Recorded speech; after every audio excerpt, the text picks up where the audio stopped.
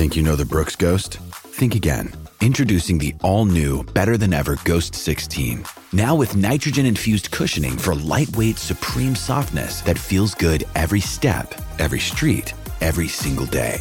So go ahead, take your daily joyride in the all-new nitrogen-infused Ghost 16. It'll turn your everyday miles into everyday endorphins. Let's run there. Head to brooksrunning.com to learn more.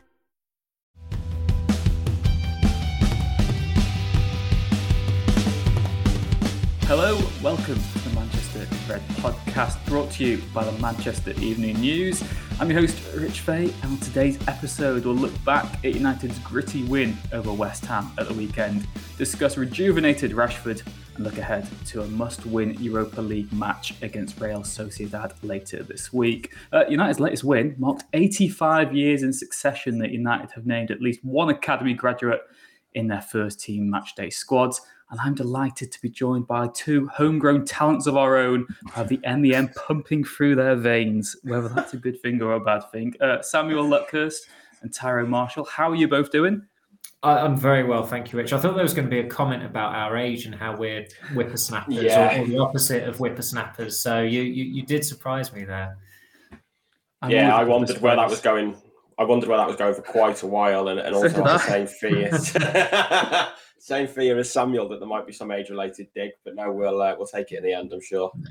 Well, the other tangent I was going to go off, which I will go off on now, is we're recording on Halloween. We didn't see any tricks from Anthony on Sunday, but we did see a treat from Marcus Rashford. Samuel, it was a gritty win, and I suppose it was a performance that divides the fan base between those who are optimists and those who are pessimists. It was a good win that showed the mentality, an important win that weekend as well for United, considering the drop points around them.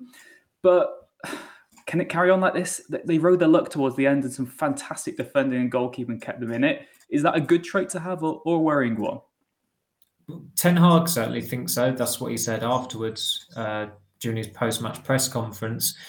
The United-West Ham fixture only occurred to me yesterday. That has finished, being played at Old Trafford. It's finished 1-0 the last 5 times now, and United have needed a goal in stoppage time, a goal in extra time, an own goal to beat West Ham. West Ham's position in the Premier League table at the moment is misleading. Moyes has done a very good job there. They're full of combative players. They rested the majority of those starters in their Europa Conference League game on Thursday, so there was always a chance they were going to be fresher. And I think beating them 1-0 at home isn't really something that you can be snobbish about. That was always going to be a low-scoring game yesterday. It almost worked against United that they broke down West Ham in the first half, because when you're sending on Scott McTominay on the hour, you're not doing it as an attack-minded change, and especially when he's coming on for an attacker as well. I suspect that Ten Hag would have wanted to regain a form of control and put McTominay on, and it might have freed up Eriksen or Casemiro to get on the ball more.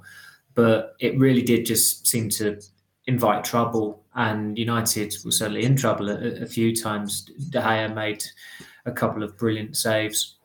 There was a key block from Maguire towards the end. Some of the defending from Dalot and Martinez was exceptional. So you want to have those strings to your bow. It's always good to win ugly. Ten Hag, again, he said that, I think, on the eve of the first game of the season, that if you're not playing well, you've still got to try and win, which is a very basic principle to have. And all the great teams are capable of doing it, by and large. And again, as I've said before, one of the big positives that United have with Ten Hag as manager is that he is very critical in victory. And certainly during the game yesterday, he was far more vexed on the touchline than David Moyes was, and with good reason, because the first half was very scratchy. The goal was the only piece of true quality in the whole of the half, maybe the whole of the game. Wonderful header by Rashford. And you can never underestimate how aesthetically pleasing it is to see a pure cross go in, and for it to be connected as in such a full-blooded way by a goal scorer as Rashford did. And it was a goal worthy of winning the game. And United got, as I said, it was a big win that they got, especially as it capitalised on a couple of bad results for Chelsea and Liverpool the day before. Tottenham have been wobbling of late as well. But performance-wise, of course, there's so much room for improvement, and I'm sure we'll get into the finer details of that. But because of the way the game ended, with De Gea making key saves, and Maguire pretty much bailed out Fernandes with that pass he played just aimlessly, and Maguire's putting a tackle in, and there was a big roar from the crowd. It felt like a bigger win than it probably would have done had it just petered out. Yeah, like you said there, the dramatic circumstance at the end certainly made it felt like it was a more important win. Ty, before we get on to maybe too many, or maybe the tactical side of it, Marcus Rashford, I mean, we said, the academy anniversary, the 85 years of a first-team player being involved that was from the academy. He scores the goal, a brilliant goal. You spoke to him after the game. Yeah, I did, yeah. And he had no idea it was the 85th anniversary, which makes him one of the few people on earth who didn't know, given the song and dance United are making about it. And rightly so, to be fair. It is, it is a very impressive record. I thought it was a phenomenal header. We were kind of side onto it, not far away from it. And you see the run-up he has on Thilo Kehrer, and just the aggression and the hunger that he goes up to win that header for. I mean, Kehrer not the biggest for centre-backs, but there's not many defenders that could have stopped him. It was a great ball from Eriksen, but a brilliant header. And he is so much improved this season. He really is a different player. I think we all said in the summer that it felt like he was the one player. I think I've been saying it since he was appointed. He was the one player that you felt Ten Hag could have a big impact and a relatively quick impact on, in terms of that elite level coaching that we said before they've just not had at Carrington since. For all the good that Solskjaer did do at times, he wasn't a hands-on coach. He didn't have hands-on coaches at maybe the highest level, as impressive as Carrick and McKenna are doing now.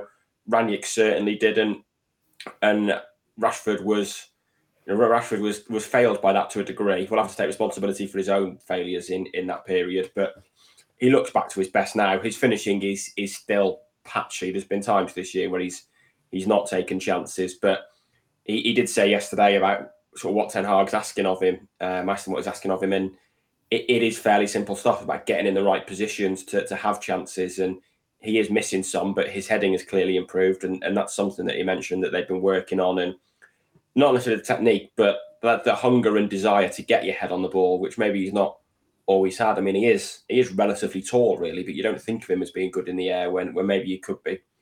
But there have been improvements this season. He is United's best forward at the moment. He is their likeliest source of goals. And I don't know if he got man of the match on TV or not yesterday. I think he did, didn't he? He did, yeah.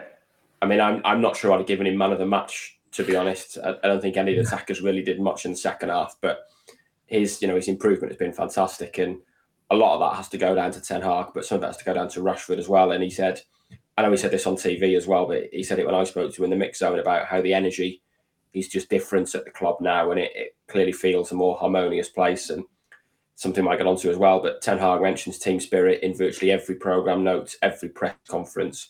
You can tell he's huge on it. He's so big on it that I'm expecting them to go paintballing at some point as a squad and do bowling nights and things like that. But it's clearly working when you see the celebrations, and the celebrations defensively as well, and the way the game ended yesterday. And I think part of that was the pressure they were under, but it was it was certainly, it felt fitting, like you say, that Rashford was the match winner for United yesterday. I guess quick question for both of you. Who was your man of the match then? De Gea for the saves, but I suppose until the Zuma save, it would have been Dalot. I think I'd have gone with Dalot. I thought Dalot and Martinez were both very good. De Gea's massive saves. I thought Maguire was very good last half an hour as well. You're not allowed to praise Harry Maguire's tie. You should know that by now. Yeah. But yeah, I mean, you've both mentioned it, the team spirit, and it feels like the fans are really buying into this as well. What Ten Hag's established, there was the celebrations at full time. It is akin to scoring a goal, isn't it? When you've rallied the storm, when you've dug deep like that, and like you said, Samuel, if you're not going to play well, you still need to win. And United are doing that. We've mentioned it before. Southampton should have been more comfortable. It wasn't. Leicester should have been more comfortable. Everton, again, a game which was comfortable until the end and felt like they were holding on. But this track record of winning ugly and seeing that there is a lot of improvements to be made, that is a positive, isn't it? And particularly the defensive side of things. What for you has been so impressive defensively? Is it the fact United are keeping clean sheets again now? I suppose it's the way that they've managed to remain relatively stable despite quite a lot of not necessarily upheaval, but they've had to change centre backs a lot more often than it feels like, because Varane and Martinez is obviously the first choice. But we were saying again yesterday, it's becoming a growing issue in that area because as irrelevant as they may be to Nzebi and Jones, they've been unavailable all season.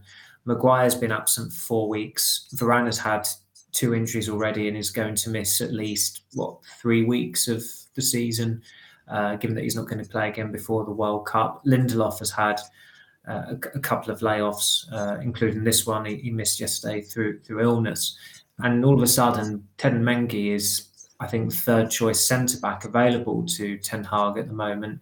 And on Saturday, it was his first 90 minutes in 8 months because of the injury issues he's had. So it's been just as well that Martinez has been, again, credit to him, he's been the glue in a lot of ways, in that he's started every Premier League game. I think the only game that he's not started all season for United was against Sociedad. His importance is such that everyone knows he's going to start against Sociedad on Thursday because he came off at half-time against Sheriff last week. There was a pretty pointless question asked of Ten Hag yesterday as to whether he would switch Maguire back to the left side of central defence. And I just thought they've spent £55 million on a left-footed centre-back who started every Premier League game. I'm pretty sure they're not going to move him to the right or left-back or defensive midfield.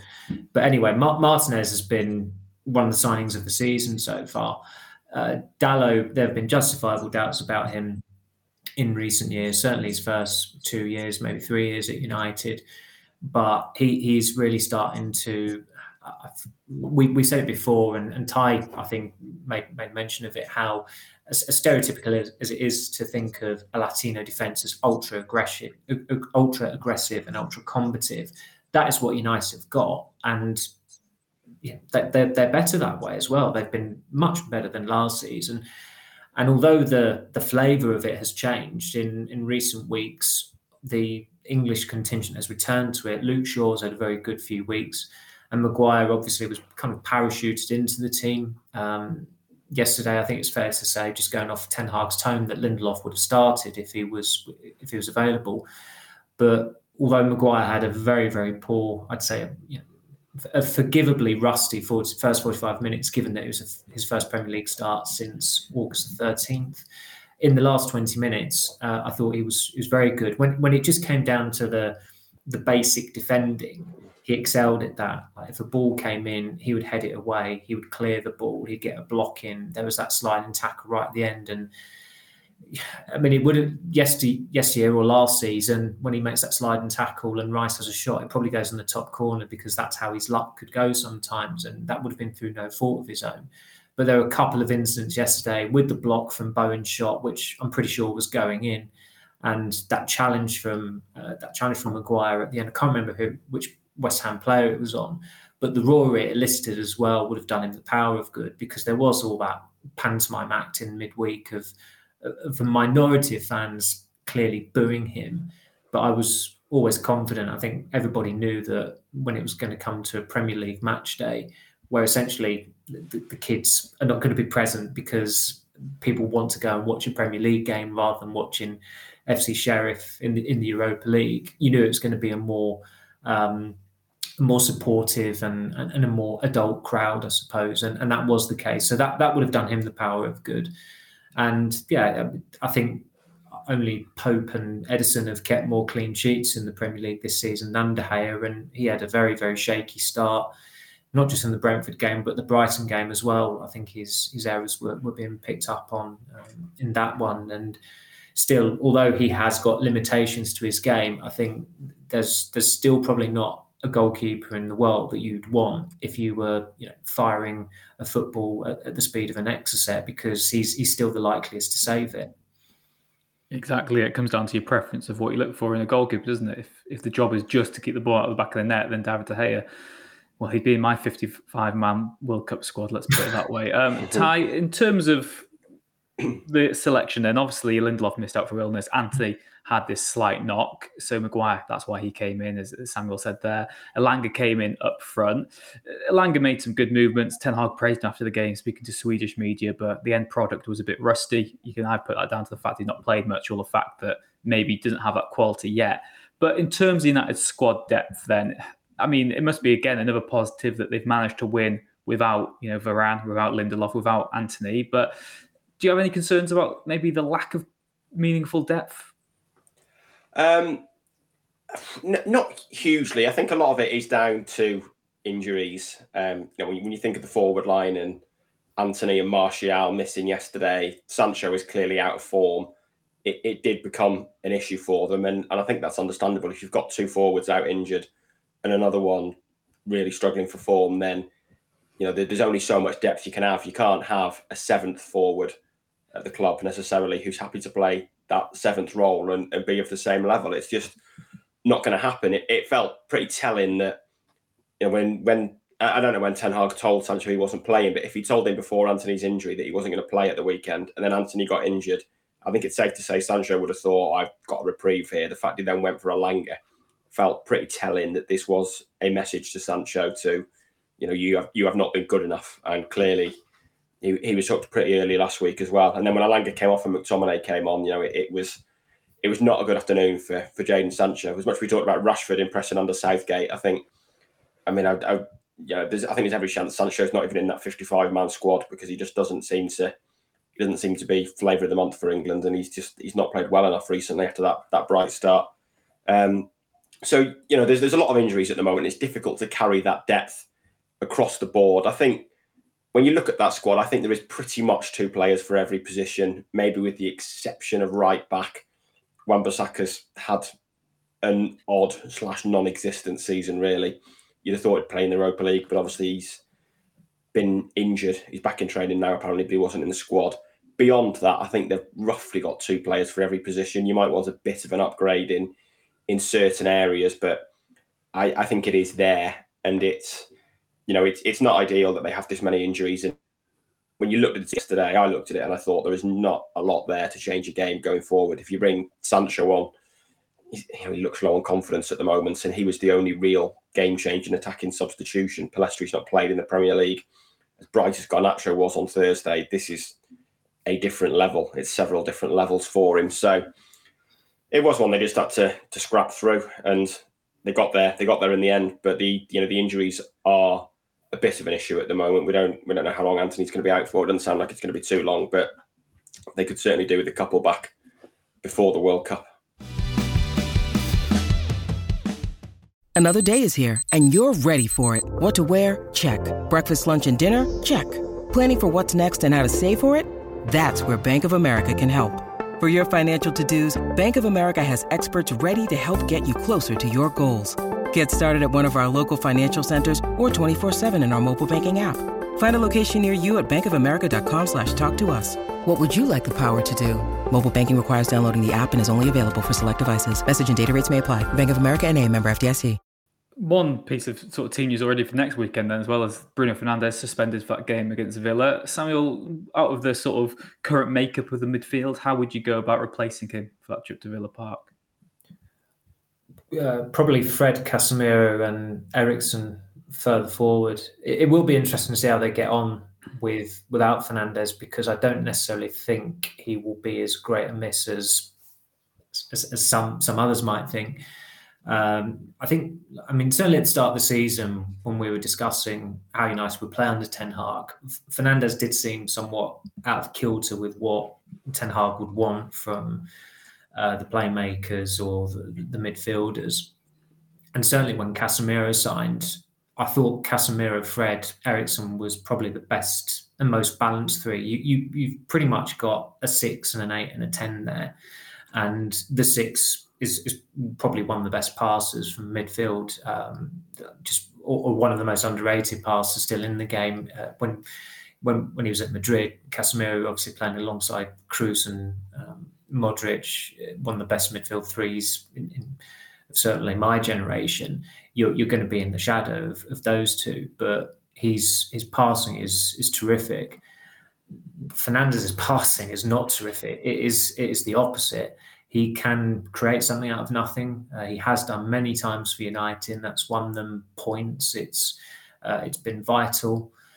But I think it was just before Rice had that shot at the end. The pass he played in field, I just can't understand how a player as talented as he is, playing at that level, doesn't think just to play the ball down the line to Fred, who was to probably 73,000 people there, the only option. And yet he has it in his mind that it's the 92nd, 93rd minute, I'm going to larrup it infield and try and pick out someone. And of course, he doesn't pick it out. He turns attack into defence. And it wasn't the first time he did that yesterday. I don't think it's a coincidence that his performances against Sheriff and West Ham were worse than the Chelsea and the Tottenham games with Ronaldo back in the team. I mean, it's, I wrote about that Fernandes is, certainly has reservations about playing with Ronaldo, which doesn't exactly all go well for Portugal going into the World Cup because they've not got too much of a choice.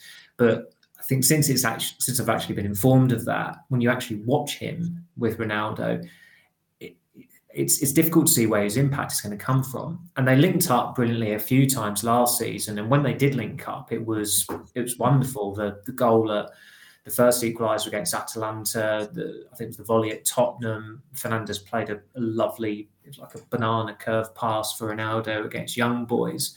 But I think that those were the only three occasions, and they all came in September and October, I think, or maybe a bit early in November. But anyway, they came in like the first third of the season.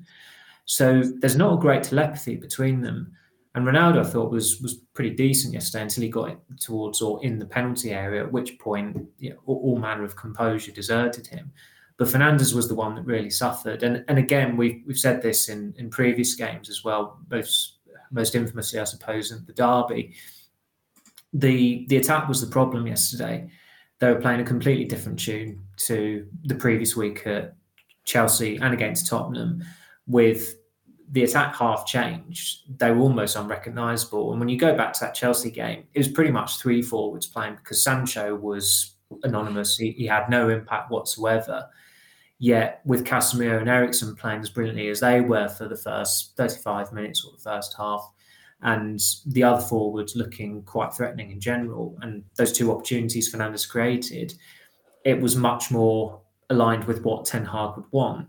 But I don't think you can always pin the blame on Ronaldo starting. And Fernandes has just got to get over it. And he's certainly got to refine his passing methods, because it was a problem at times under Solskjaer. And it was called out quite early as well, I think. It was noticeable that there were games in maybe the 2021 season where he would, because his numbers were so high, that they were always masking his performance level, and nobody was complaining about his performance level then. But of course they were last season when the numbers dropped drastically. But he is still a moments player, and Ten Hag does not want that from his United. That's why Eriksen has been so good. And we all knew that Eriksen was going to be pivotal yesterday, because United are up against an obdurate defence who have not conceded many at Old Trafford in recent years. As I said, low-scoring game. And of course, he's the one who gets the assist. And Fernandes had a contribution in that. It was a lovely cushion chest into Eriksen's path that allowed him to put that cross in. But I would be fascinated to see if Eriksen does indeed start behind whoever the front man is at Villa, how they get on. And I think that it's got to be Fred and Casemiro. But you suspect that the Sociedad game might have a bearing on it, because Ten Hag is going to play a strong side in that one.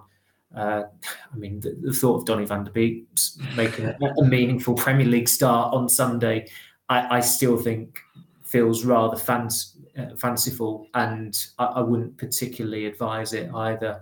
He did all right when he came on against FC Sheriff, but let's face it, it's FC Sheriff, and it's still rather remarkable, the sheer adoration that some United fans show towards him. It's almost a bit of a throwback to Solskjaer's final days when, as Ty said, he was this core celebre because he just wasn't getting picked. But I don't think he's up to it. Unfortunately, he just looks like Davy Klaassen Mark II.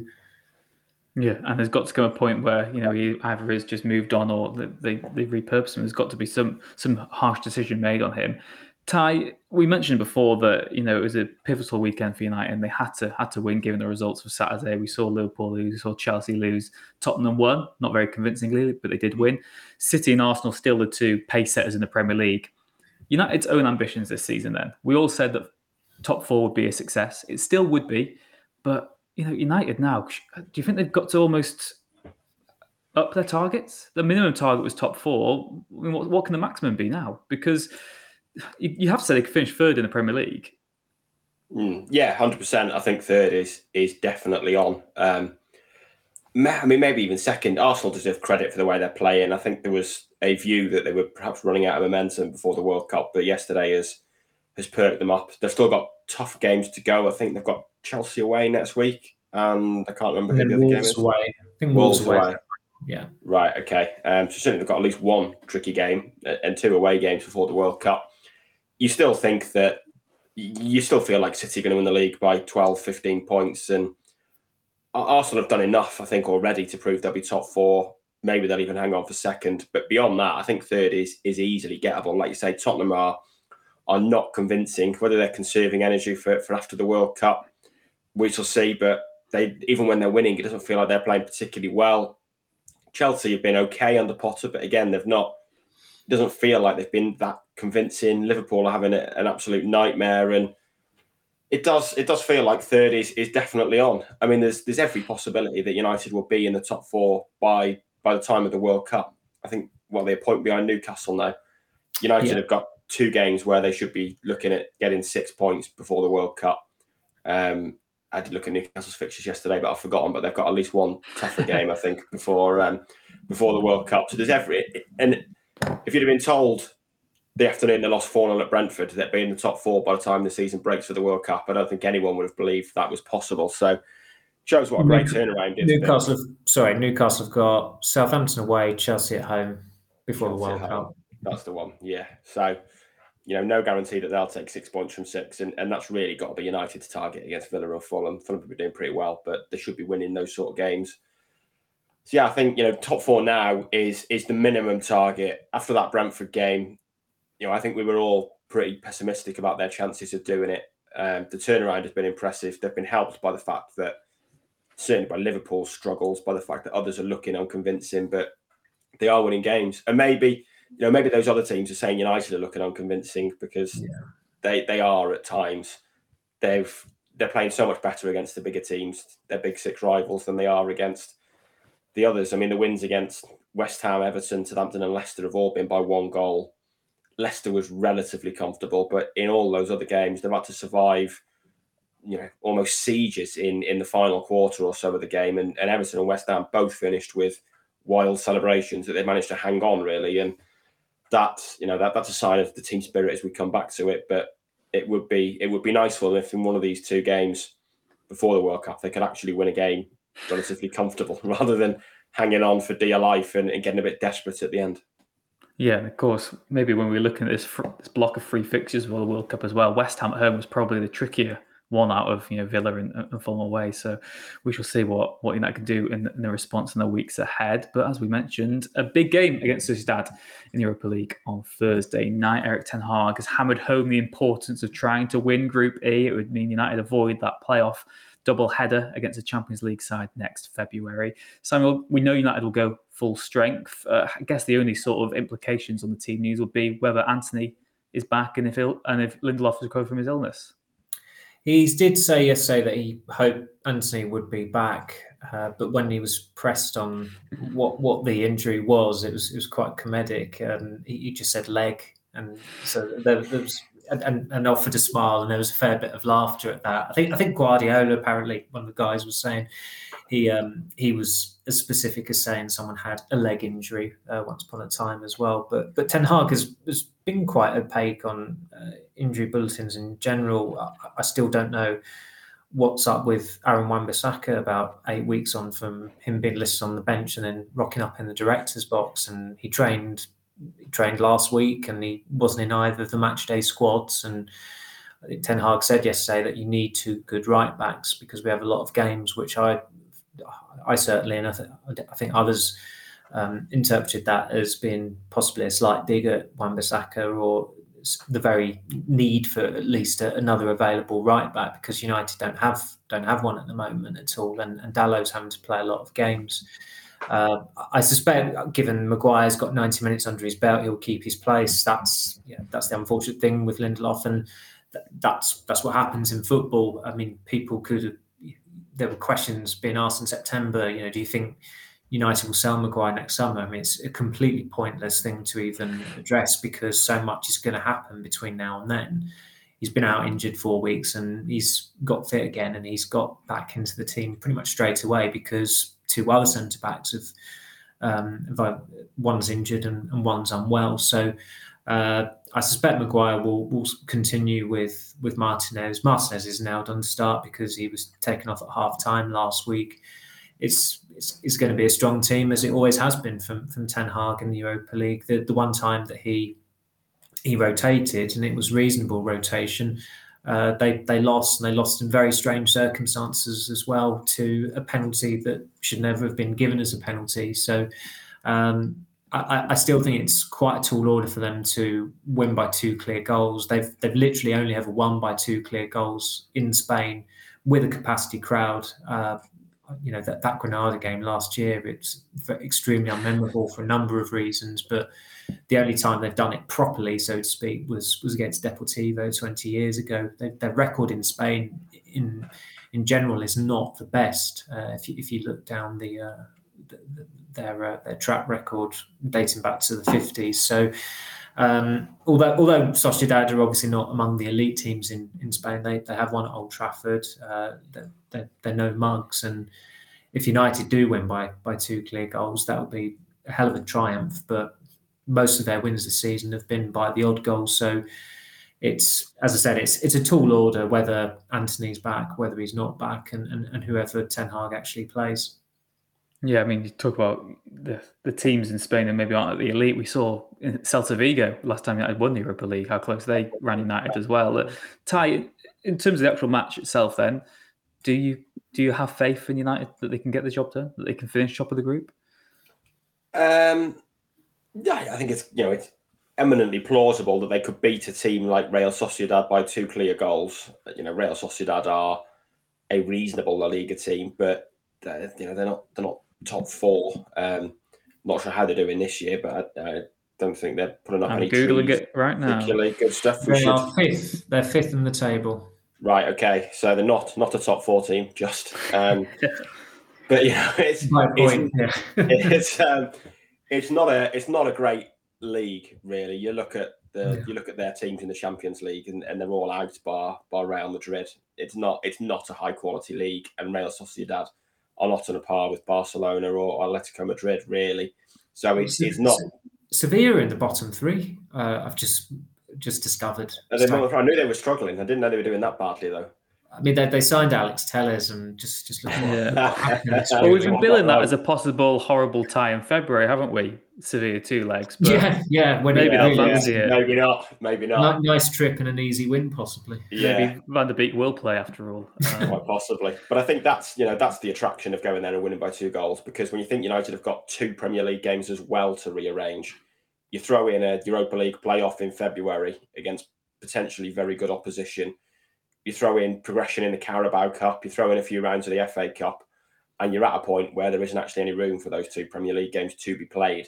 So I think if they could get the Group 1, I think at least one of them would probably be played in that February window. So it is going to be pretty essential, really, for them that they do. And if they don't, and they do keep progressing in cups, you can see a scenario come the end of the week once they've had maybe games postponed, if they go deep in the FA Cup, when they might be playing a Tuesday or a Thursday one week or something like that. So I think there is definite value in going for the win. And it is, the way they're playing it is eminently plausible. They could win that game by 2 clear goals. But I think Sociedad are a pretty defensive side, so they're going to have to play. They have to play pretty well to get it done. So, quickly for both of you, will it happen? United top of the group, yes or no? I think they might win, but not by two clear goals. So no, and hopefully we get a nice glamour tie in an unglamorous competition. Yeah, I don't think they'll do it either. I think maybe a draw. Well, that's the positives we all wanted on Monday, wasn't it? Wow, thanks for that, guys. We want Frankie goes to Hollingwood tram stop headlines. That's what we want. Bring on Barcelona. Yeah, there's probably a good chance that happening actually. So Ty, Samuel, thank you very much for joining us today on the Manchester is Red podcast. Thank you, Rich. Thank you, Rich. And as always, thank you very much wherever you are in the world. As always, please do leave a like and subscribe to the podcast if you haven't already. Take care, and we'll see you again next time.